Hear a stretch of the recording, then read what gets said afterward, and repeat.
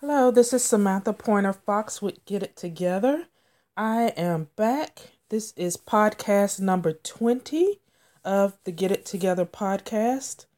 And today I'm going to be talking about how to deal with app overwhelm.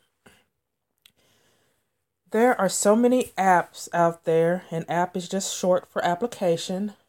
There's apps for your iPad, apps for your iPhone, apps for your tablet, apps for your computer, apps for your Mac, just apps everywhere. And it can get overwhelming to know what apps are out there that'll help you be more productive.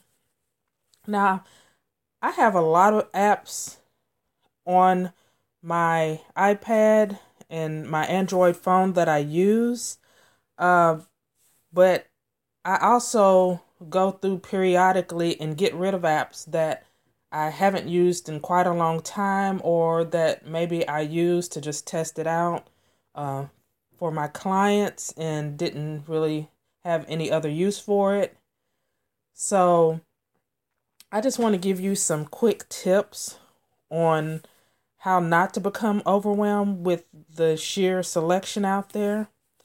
So my first tip for you is, when it comes to apps, pick 3 or 4 that are of interest to you that you think would help you become productive. And only 3 or 4, not 10 at a time, just 3 or 4. Pick out, whether it's a calendar app or a to-do list app or, a game app. Just pick 3 or 4. And then my second tip for you is to learn how to use it thoroughly. And by that, I mean, play around with it. Trial and error is great. You can't really break anything when it comes to apps. So trial and error, take a class if one is available. YouTube is a great resource for learning how to use particular apps. And even that app's website might have training videos. But learn to use it thoroughly. And then my third tip for you is to try using it for at least 30 days. 30 days will give you a good idea of how you use it in your life, if it's been beneficial, and whether you need to chuck it or find something else, which goes into my fourth tip of reevaluate at the end of 30 days what's working for you with that app and what's not working.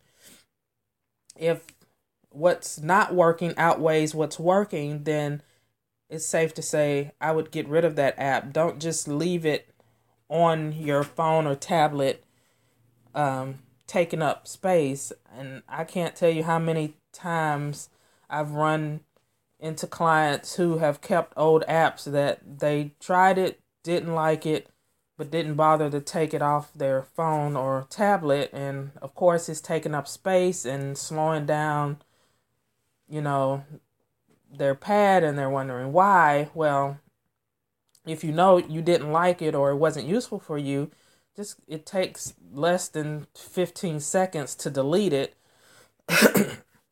So if it's not working for you, go ahead, delete it, get rid of it. I know Apple apps, if you delete it, it's not gone forever. You can always re-download it, especially if it's an app you paid for. But it's okay. If it didn't work, delete it. Don't feel bad about it. Move on to the next thing. But if it was working for you, then stop right there. Leave it on your phone or your tablet, which leads me into my fifth and final tip, which is to stay focused. If you found an application that is working for you and doing everything that you need it to do, then don't continue to look for more apps. That is a great way to get overwhelmed and confused when you keep looking for the next greatest best thing. You want to stick with with what is working. And if it's working for you, then there's no reason for you to get rid of it. If somebody suggests a new app for you, or, you see something, excuse me, if you see something, in the media about this newest app, you got to try it. I would just jot it down somewhere, take note of it, but I wouldn't go run and download it, especially if what you're already using is working for you. That'll keep you from having over 100 or 200 applications on your phone. And I want to give you a bonus tip with applications. I like to use the feature, especially on my iPad and the Android too, of grouping my apps based on what its function is. So I have my social media group, which holds my Facebook, my pages, Pinterest, all those social media icons in a group.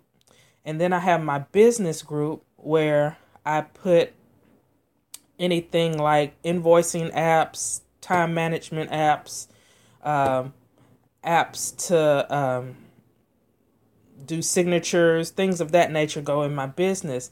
I have my reading group where I use Feedly to, keep abreast of things going on out there. I have my spiritual group where I keep my Bible app and any of different organizations that I'm following who have apps like Jesse Duplantis, Mark Hankins, Elevation. I keep that all grouped together. So it just helps me to stay organized and to better get use out of my apps that I have decided they're working for me and want to keep, so I don't have to go through 50 windows trying to find that application I need. My most important applications, especially on my phone, I keep on the front page, and that's my task management, my email, which is a group. I keep an email group, and my calendar. So you want to think about grouping into categories, using that feature either on your tablet or your phone to keep up and get great use out of the apps that you have decided to keep. So I hope these tips are helpful in helping you to get over application overwhelm. Again, to recap, pick 3 or 4 applications, learn how to use them thoroughly. Try it out for at least 30 days. Reevaluate what's working, what's not working. If it's working, stick with it. If it's not working, delete it. And finally, stay focused. Don't run after the bright, shiny object or the next biggest thing. If you have an application that is working for you, don't go look for the next thing, because there's always bigger, better out there.